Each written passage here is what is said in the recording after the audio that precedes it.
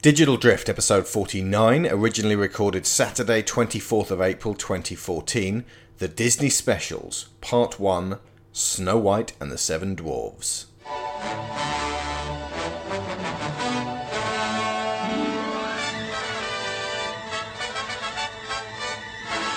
Welcome to an ongoing series of podcast reviews covering the Disney animated classics and featuring myself, Alex Shaw, my wife Sharon Shaw, and Daniel Floyd of Extra Credits. Beginning with Snow White in 1937, we will chart the studio's history one movie at a time. These will span out across 2015 and beyond, and will begin as considerably shorter shows than usual, but by the 1990s Third Renaissance they will expand considerably as we have more than ever to discuss. We will look at how Disney have progressed as a studio, one that without a doubt shaped the medium of animation and dominated its cinematic expression throughout the 20th century and beyond. Now the list we're going up by is the Walt Disney Animation Studios films, with Snow White at number 1 and Frozen at number 53. And each time we'll be answering 3 questions among ourselves. 1. What do you like about this movie? 2. What don't you like? And 3. How did it advance Disney? This allows us to put our own personal, sure to be occasionally controversial, spin on the dozens of sacred cows we have before us. But at the same time, we are trying to seek objectivity to track a studio's progression. We will have an episode entirely devoted to the evolution of the Disney princess. There are dozens of histories, documentaries, books, and DVD extras which extol the brilliance of this studio, and while we will do that often, we are blessed with the free rein to call them on their bullshit behaviour where necessary, hopefully making this a relatable and relevant series. So a quick introduction before we move on to Snow White. Let's see. Walt himself was born in Chicago, Illinois, 1901, raised on a farm. Very early in his life, he fell in love with vaudeville and early silent movies. Really got fascinated by entertainment. He ended up doing some cartooning in school. He studied at the Art Institute in Chicago. He tried enlisting in the Army for World War I, but was only 16, so he was rejected. He later managed to get himself involved by joining the Red Cross American Ambulance Corps and arrived in France just about as the war ended. As my understanding, he did a lot of drawings and paintings like inside the trucks, or maybe on the trucks as well, I'm not sure, while he was there. When he returned to the States, he started working in commercial art and ad companies, and it was during the 20s that he discovered and immediately fell in love with animation, which was a pretty new novelty at the time. Just lots of little shorts that you might see in these theaters. I think Felix the Cat would have been around that time, and or shortly after, and becoming very huge. He really immersed himself in it. He started making animated cartoons on the side after work and started up a little company called Laugh-O-Grams with his friend Ub Iwerks, who was honestly probably the better animator of the two. He had a little trouble getting things off the ground and securing clients who felt like giving a lot of money to a 19-year-old, so when Laugh-O-Grams inevitably went under, he decided he was going to go to Hollywood. So at 21, with $40 in his pocket, he moved out to California. Once he got there, he ended up founding his own studio with his brother Roy in 1923, who was the much more business-minded of the two. And they set up shop first in his uncle's garage and later in some rented office spaces.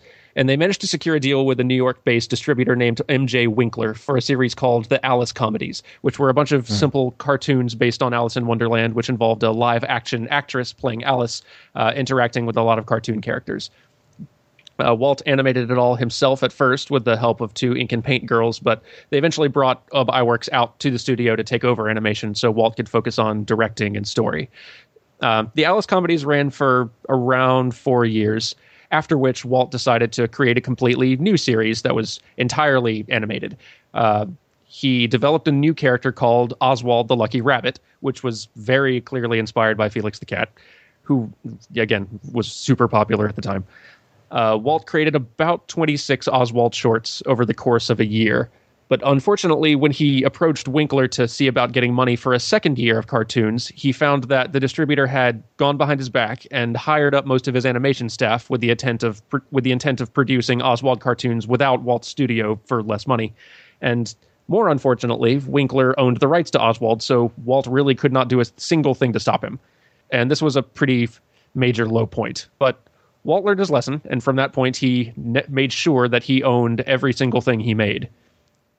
So now Walt needed a new character. Fortunately, his dear friend Ub Iwerks was still on his side, as was his wife, and the two of them developed a new character. And most accounts that I've read suggest that Ub was the one who was most responsible for his actual design. Walt originally planned to name the character Mortimer, but his wife suggested that Mickey was the better name.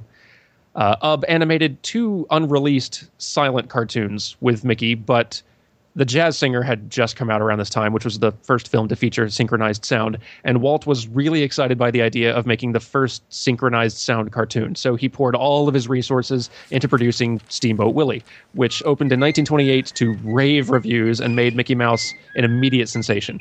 And Mickey Mouse would very quickly overtake Felix, who did not enter the sound era gracefully. Really annoying voice. Like a lot of silent actors, Mickey, actually. How you doing there? No, it's kind of like one of those. I mean, it's probably on YouTube, I'm sure. It sounds like one of those sort of more like female actors, sort of doing a male cartoon voice. Hey there, let's go out and do it. That really. That just sounds like Mickey. It's like Mickey, but a little bit more obnoxious.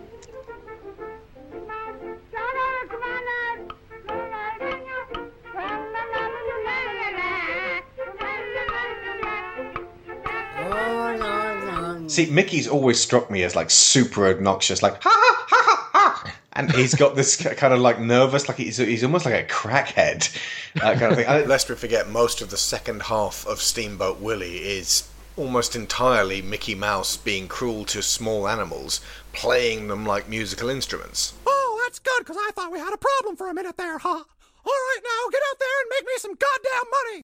They've had difficulty in the past few decades making Mickey their, like, headline guy. And I think part of that may come down to his voice. He's harder to relate to than Donald, who lives a life of frustration. Sorry, carry on. It actually has the much weirder voice of the two when you stop to think about it. But, yeah. But anyway, riding high on that success, Walt began to create a new series of cartoons called Silly Symphonies, each of which featured all new casts of characters, which allowed for a lot of experimentation from project to project. And these were really successful. Several of them won Oscars. The Three Little Pigs, in particular, even got listed above the feature film at a lot of theaters due to how popular it was. Yeah. I mean, it was the Great Depression at this point, so America badly needed these kind of cheerful boosts. Yeah. But you seen The Wise Little Hen? I think The Wise Little Hen also was one of their very successful ones. That's one of those ones where it's like, basically, everyone has to pitch in, help to pick the corn, otherwise you're going to go hungry. And that one also happened to introduce Donald Duck. Yeah. And Peter Pig, who can forget? And the Grasshopper and the Ant, inspiration for A Bug's Life. Yeah. Oh, yeah. Folks, check out Silly Symphonies. There is some absolute heritage in there. Yeah, lots of great old Silly Symphony stuff. Come here, son. Listen. The good book says the Lord provides. There's food on every tree. I see no reason to worry and work. No, sir. Not me. Oh, the world owes us a living. Oh, the world owes us a living. You should soil your Sunday pants like those other foolish ants. Come on, let's play and sing and dance. But yeah, that's kind of where Disney animation was at the time, doing lots of fun little gag-based shorts. That's what a lot of animation was at the time, especially once like Felix came in and characters like him really kind of established what animation was. It was a fun little gags, a cool little kind of a it's kind of a I don't want to say gimmick, but it was just kind of a novelty thing. Like you'd see these in theaters, these little shorts created that were kind of like newspaper comic strips come to life. Yeah. And a lot of them were made, like there were a lot of animators at the time were comic strip artists who just kind of made the transition. Yeah. And you can kind of see that in the style too, in the way it's presented and the way all the action is staged and framed. It feels like a lot of comic strip gags kind of just, again, brought to life. To put it in context, especially for the younger viewers who have maybe no concept of this, listeners, to put it in context, especially for some of the younger listeners, imagine a world without the internet, without TV, just the cinema as your outlet for visual entertainment. It's the cinema, and then there's the wireless at home, the radio. You'd go to the cinema, you'd pay a couple of nickels, and then you'd expect to be there for hours, and they just fill the cinema with stuff to watch, like newsreels and shorts and movies and double bills, and it was there to keep the money coming in. That's why it was the golden age of cinema, because there was f*** all else to do. That's the only game in town, basically. That's where you went to watch movies or anything. Yeah. And during the 30s, like, Mickey was doing very well, Disney was doing very well, but Walt was an incredibly ambitious fellow and very much a dreamer as well. And he got it in his head kind of in the mid-30s that he wanted to try making an actual full-length animated feature. Oh, yeah. And nobody else really seemed to agree that that was a good idea. He was regularly ridiculed for this idea. Most people thought that, like, again, all that you would ever see of animation in theaters and at the time was lots of little cartoon gag shorts, and people told him as much that, like, no one is going to sit for an hour and a half of this. That's just going to get exhausting and boring. They were curios. They were not something to emotionally engage with. Yeah, you did not see animated film stories so much. Again, they were just little comic gag, like collections of gags. Yes, we say that, but that stigma still exists. It kind of does. Especially in the West. Yeah, adults do not go and see animated films unless it's a family-related film. Put it like this. Beowulf did not do gangbusters because it is weird to put out an animated film that's really not for kids. There's definitely some growth yet to happen there. Like, we're not done with that kind of cultural education. Yeah. In other cultures, like Japan, and this is just the norm. You go to see grown-up stuff in animated form, and it's just seen as any other art form, as accessible to all ages and as a tool for conveying this. But for some reason, in the West, there's still this idea that if it's animated, it's got to be, if not directly aimed at kids, then definitely accessible to kids. And if it's definitely not accessible to kids, alarm bells start ringing in people's heads. And that's how you get stuff that does not succeed. These things are very expensive to produce, especially and increasingly so. I can definitely understand the fear of trying to take any sort of risk in that environment and create something that is not... Like, if you're marketing something to families, you're essentially marketing to nearly everybody. Yeah. Like, there's very few people that a Pixar or DreamWorks film can't be for. But if you make something that is only for adults, then you've kind of, not only have you got this cultural stigma you got to deal with, but you've got a much smaller audience that you're trying to attract. Yeah. So I can see why that it's still a thing that's not often done, which is absolutely a shame. But from a business stance, I can definitely understand it. Yeah. So back then... There's an interesting parallel, that's all I mean. That just in 37, they're like, you're never going to get grown-ups to come see a movie that's entirely animated. Yeah, and granted, a lot of them were still probably thinking, Disney's just thinking of putting together a long, silly symphony, which would have... Yeah. They were right, that probably would have been exhausting and not nearly as much fun. But, some people's complaints were kind of silly, like the cartoons are too bright and colorful, people's eyes will hurt by the end of an hour and a half. Yeah, there was that complaint in the... I listened to the commentary going through it, compiled from archival footage, including some stuff from Walt himself. I'm trying to imagine what a full-length silly symphony would be. Madagascar. So that actually still has a story and a plot, even if it is all silly and goofy. Like, gotcha. Imagine some of these package films if they were all just one extended short. Ugh. Just a single, like, all right, just take one of the musical sequences from Three Caballeros or something and make that one thing feature length. I guess that's what some people thought Disney was wanting to do, which it does sound exhausting. Would have been a terrible idea, yeah. But no, Disney had a different thing in mind, and he really wanted to elevate the quality and the production value of what an animated film was as well. And so throughout the 30s, he was basically training up his team. He was building up a team of some of the best artists. The Depression was going on, so offering a good job to anybody who was an exceptional animator at the time he was able to pull together a incredible amount of talent just from all over the country. He was pushing them constantly to get better and step it up and advance what they were able to do, both kind of as an art of animation and the believability of the way things moved and in the subtlety of the motion, but also in the tech they were using. And you can kind of start seeing it in some of the silly symphonies they made. Like if you look at The Old Mill in particular, is kind of a really noticeable one right around 1937. It's the first I believe it's the first Disney film that made use of the multi-plane camera, which would prove to be immensely valuable for the animated films they would make later, and also for really, really detailed, beautiful, painterly backgrounds and stuff that you just had not seen anywhere else at the time. So Walt was really, like, short by short, trying to push this team to be better and to new heights that no one had ever seen before. And I mean, Walt, as we will be talking about a lot, was very much the visionary type, and he knew the success of these shorts wasn't going to sustain the studio forever. And he already had a much bigger project in mind, which was a full-length animated feature, but he knew that the team wasn't quite ready for that challenge yet. They hadn't really progressed their art to the degree that it needed to be. They were still animated cartoons then were still much closer to comic strips in their simplicity. They were very flat. They were very simple characters doing mostly little wacky hijinks things. And the Silly Symphonies started bringing a lot more interesting stuff in that. They brought color in. They started painting in some incredible backgrounds and doing a lot of work with trying to bring a bit more of a realistic look to stuff and a lot more of a painterly look to things. And they started trying to introduce humanoid characters who animated and moved a bit more realistically with varying degrees of success. But that was sort of I think the human character thing was one of the big metrics that Walt was looking for. As soon as he felt that they could really do that, then they would be ready.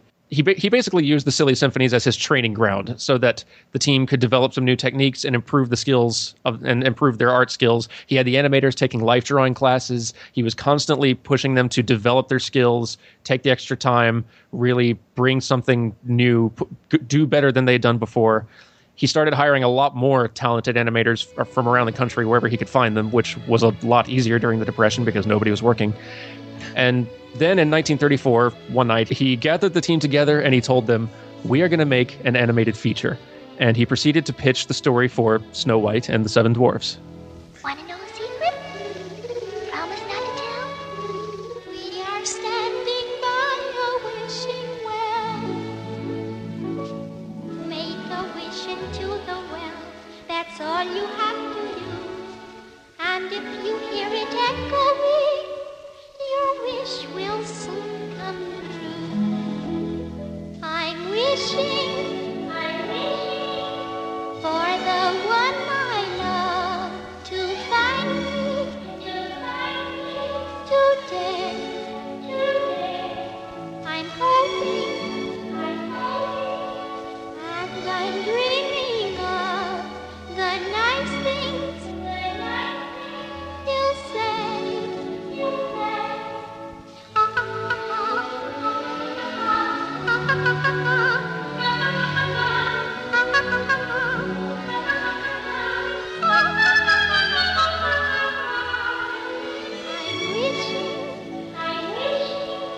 For the one I love to find me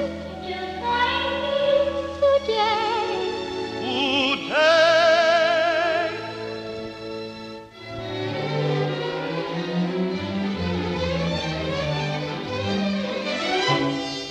Now that I've found you, hear what I have to say. One song, I have but one song only for you. One heart tenderly beating, ever entreating, constant and true.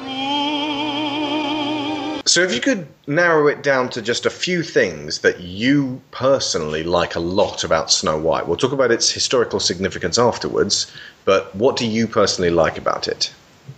The look that they created has got a very European children's storybook style, which it was a good choice for them to start with, I think. Very simple, but also definitely beyond what had been done before then. I think it's a very pretty look for the film, and pretty unique as well, especially for the time.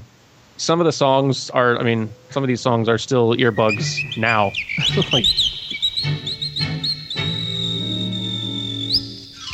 Just whistle while you work.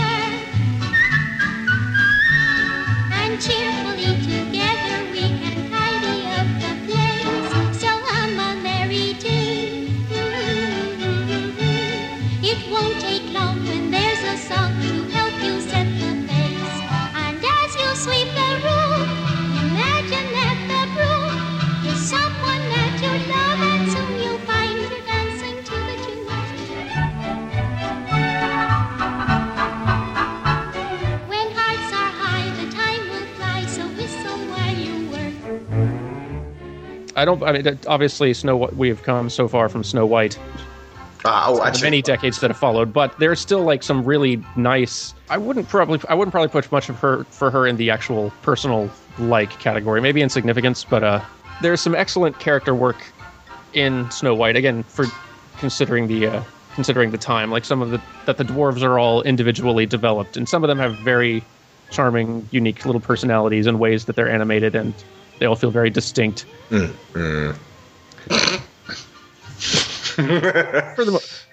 Just for the time, you got 7 dwarves, but man, they're more exaggerated than the Hobbit dwarves, but yeah, for sure. And there's still a lot of growth to do. I guess this ties a little bit into the significance, but another thing that I really like watching the film now is that it feels, by comparison, you can kind of see the seams. It feels a bit rougher. You can tell this is their first feature and that they're trying a lot of new stuff that's really hard, and they haven't perfected it yet, but that kind of helps you see through the cracks a bit and actually appreciate what they're actually doing.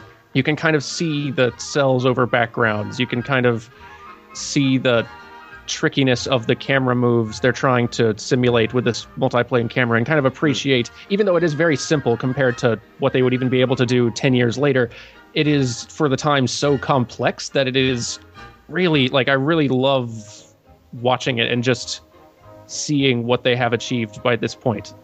It's interesting you should put it that way, actually, Dan, because that was one of the things that struck me about... I don't know if appeal is really quite the word I want to use, but when I was watching Snow White particularly, and it is still evident in some of the later ones as well, what you said about seeing the background cells through the character cells, the fact that you'd get this little these ripples of texture that you could see through the characters' clothes, especially if the colours were particularly light. Right. And as they were moving, you can see the fact that the background texture behind them doesn't change. And it is almost like looking at a really intricate outfit where you can see the stitching, and as a result, you can see how intricate that stitching is and how skilled the tailor has to be able to put those things together. Yeah, absolutely. Which is something that I think these days, because you've got such a polished effect, it's you don't get that, especially not in something that's CG animated. It's very true, and which is good, because you're not thinking about how it's being made. You're lost in what's actually being presented to you. Which it's like a lot of those good. If you're really good at certain jobs in film, people will not know at all that you were there and what you did, because you Absolutely. did such a great job. Yeah, but in the sense of looking back and sort of trying to pick apart how these things were put together, you need to be able to see the seams. You need to be able to see the line drawings underneath and that kind of thing. Definitely. Oh, I can say right now what I really, really like about Snow White. Grumpy. I didn't realise it until I saw it twice recently. In preparation for this, but he's the only character I can relate to in the entire story. I think it's just because everybody's so super chirpy, or like the evil queen, just like utterly despicable and impossible to relate to. Grumpy is the only character that has an arc. He goes from being grumpy to realizing that he genuinely cares for somebody, which ultimately is the exact opposite of being very, very selfish. And that's all. It's a very simple story for him, but Snow White is not changed when she comes out of it.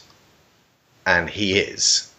That's a good point. He is about the only one that really does have a full character arc. It's not a very character-based or driven story, really. Yeah.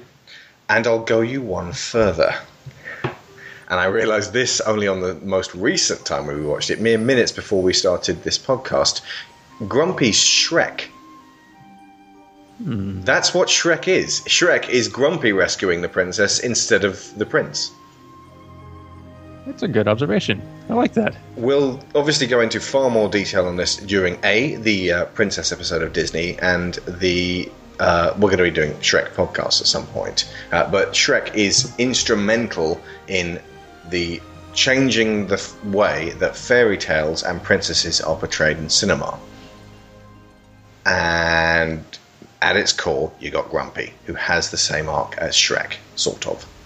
Only Shrek's is deeper. And in fact, with Shrek the musical, is deeper still. That then leads us around to what I'm not keen on in Snow White and the Seven Dwarfs, which is that it's incredibly shallow. It is that.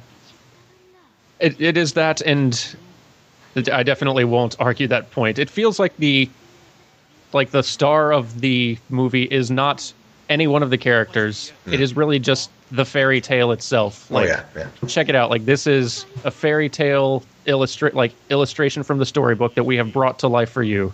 Like, Snow White herself is, while very sweet and nice, also quite bland. Most of the dwarves are not terribly distinct, and almost nobody has an arc really of any description. It's not character based at all. It's very much like, here is the fairy tale playing out before you, and just kind of, and you can still kind of feel, watching this one especially, the old gag short origins of what Disney had been doing before. There's a lot of,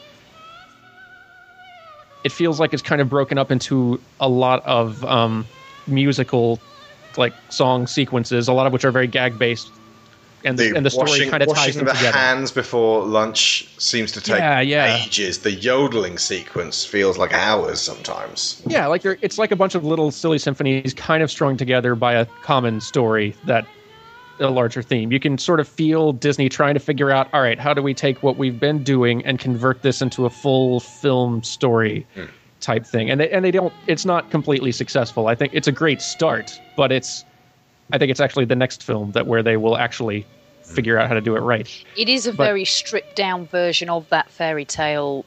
You know, even the basic Snow White story is more intricate than the one that they tell. But I think the focus here is very much on the mechanics of telling a story in animation that is feature length, and then in being sort of tied up in that, they haven't really got the capacity at this stage to focus on the actual story that they're telling. Yeah. Ultimately, it didn't need to be super in-depth. It just had to exist. And it for what it actually managed to achieve, it blew everyone out of the water, and it was massively, massively important as a step forwards. All of the depth and you can judge it by modern standards against all the later Disneys, and it doesn't really hold up. But the fact that it was able to come out of the gate and not just be a laughable, boring, mismanaged wreck of a film. Do you know what it actually reminds me of a little bit? You know, when we were watching Apollo 13, and we were basically, not to any great extent, but laughing at the primitive nature of the switches and readouts and dials that they had in their cockpit, and the fact that it was possible to do the calculations that they needed to make their flight on a slide rule. And from this position, it's very easy to look back and say, how ridiculous, how on earth did they manage to, fly to the moon in things that were built like that? But they did. Yeah, it's the step. In video game terms, have a guess at which game this most reminds me of in terms of stepping forwards and going, now this is going to be our ... I'd say it's either like the early Pong or early Mario. I was actually going to say The Legend of Zelda. That's not a bad comparison either, actually. While there were many games before Legend of Zelda that were actually full-length games that were proper adventures, Legend of Zelda was the first one that sort of grabbed and captured the West, at least, and said, hey, and obviously Japan too, and took them for the adventure that would really stick with them and really have an impact. I like that better. Like the early Pong and pre-Nintendo era stuff is kind of like all the shorts and the early experiments and figuring out what animation is. But it's a lot of those early Nintendo NES games that really just set the tone for everything that follows. I suppose you could call Super Mario Brothers Steamboat Willie. Yeah, kind of. Yeah.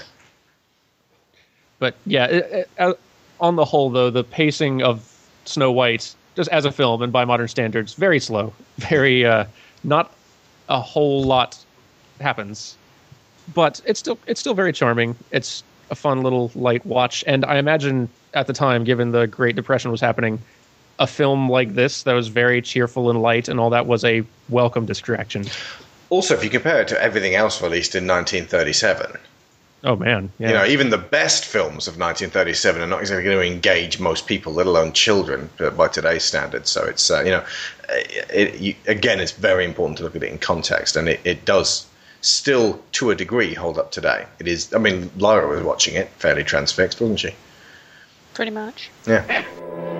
Wait a minute. Courage, men. Courage. Don't be nervous.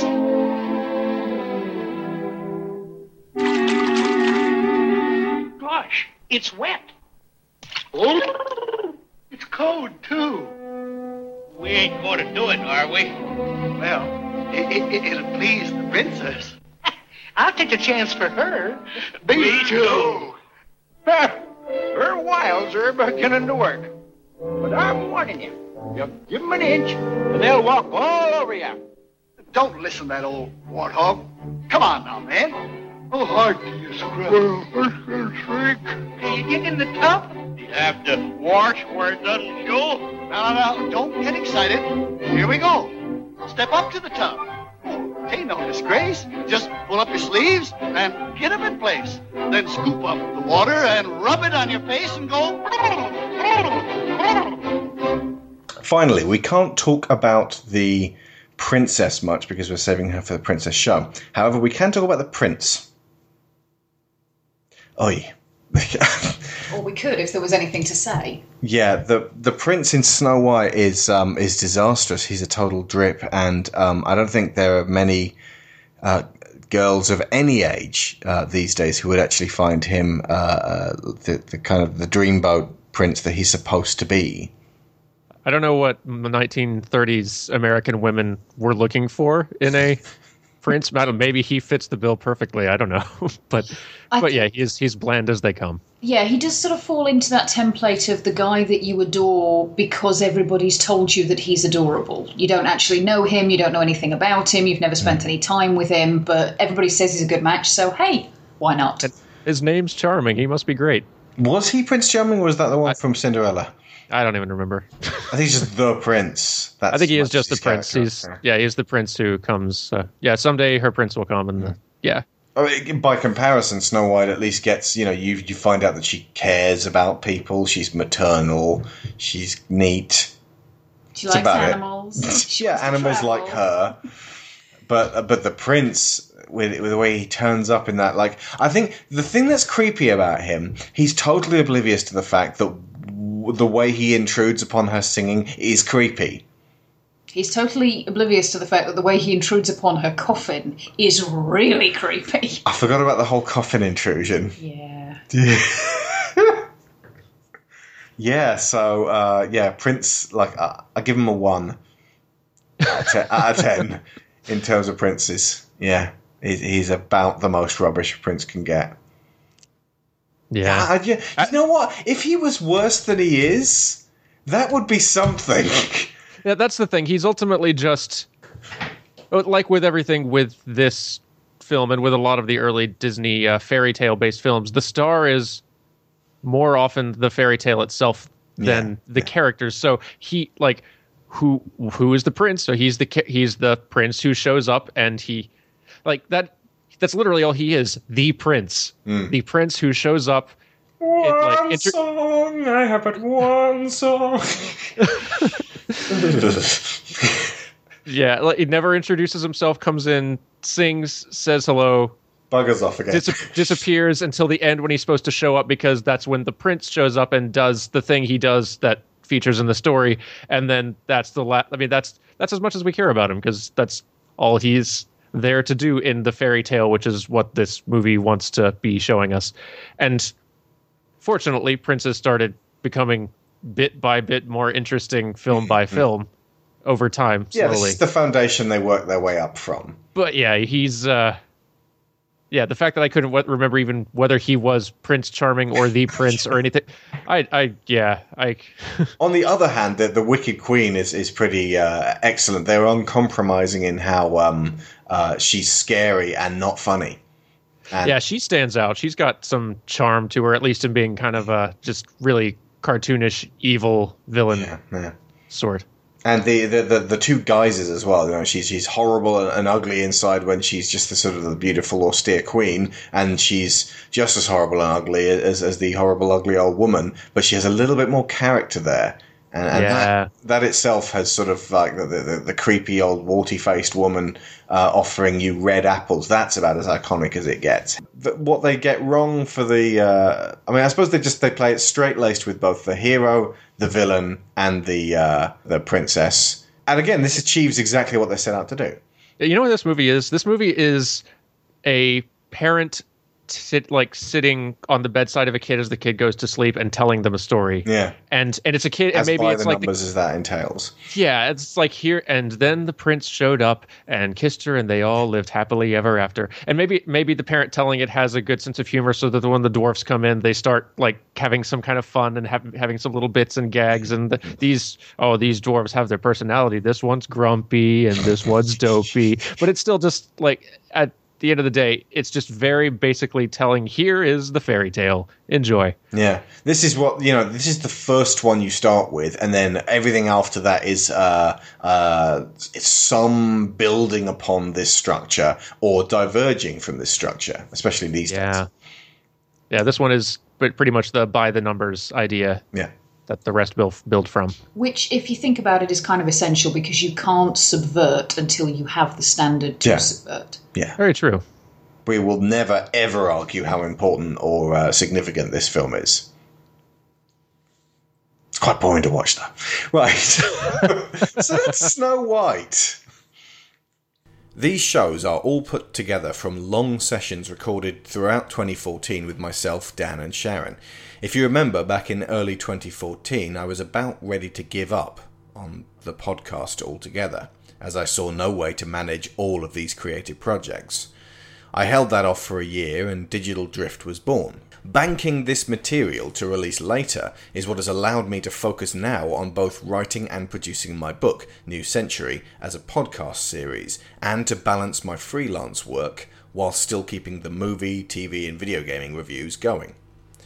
And of course, as well as Disney, you can look forward to Jurassic Park, The Terminator, The Fast and the Furious, Twilight, Daredevil, Fantastic Four, and a range of other reviews moving forwards. So if you'd like to show your support for all this output, you can do so on Patreon, or you can donate via PayPal to keep your favourite podcast alive. Next week, Pinocchio.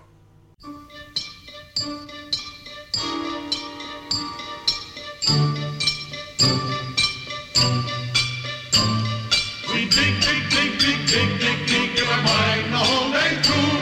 To dig, dig, dig, dig, dig, dig, dig is what we like to do.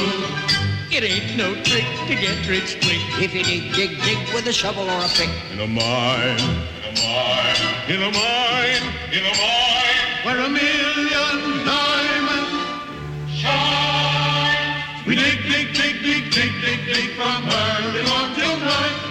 We dig, dig, dig, dig, dig, dig, dig up everything in sight. We dig up diamonds by the score, 1,000 rubies, sometimes more, but we don't know what we dig them for. We dig, dig, dig, a dig, dig.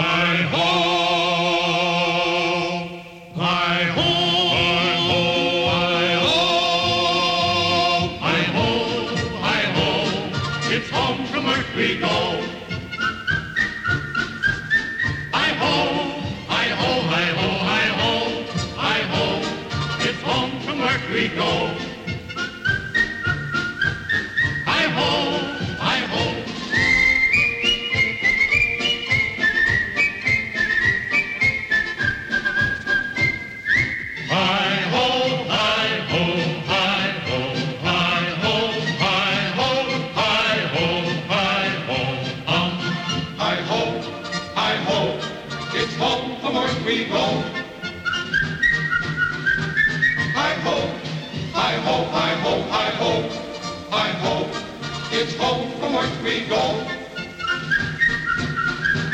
Hi-ho, hi-ho, hi-ho.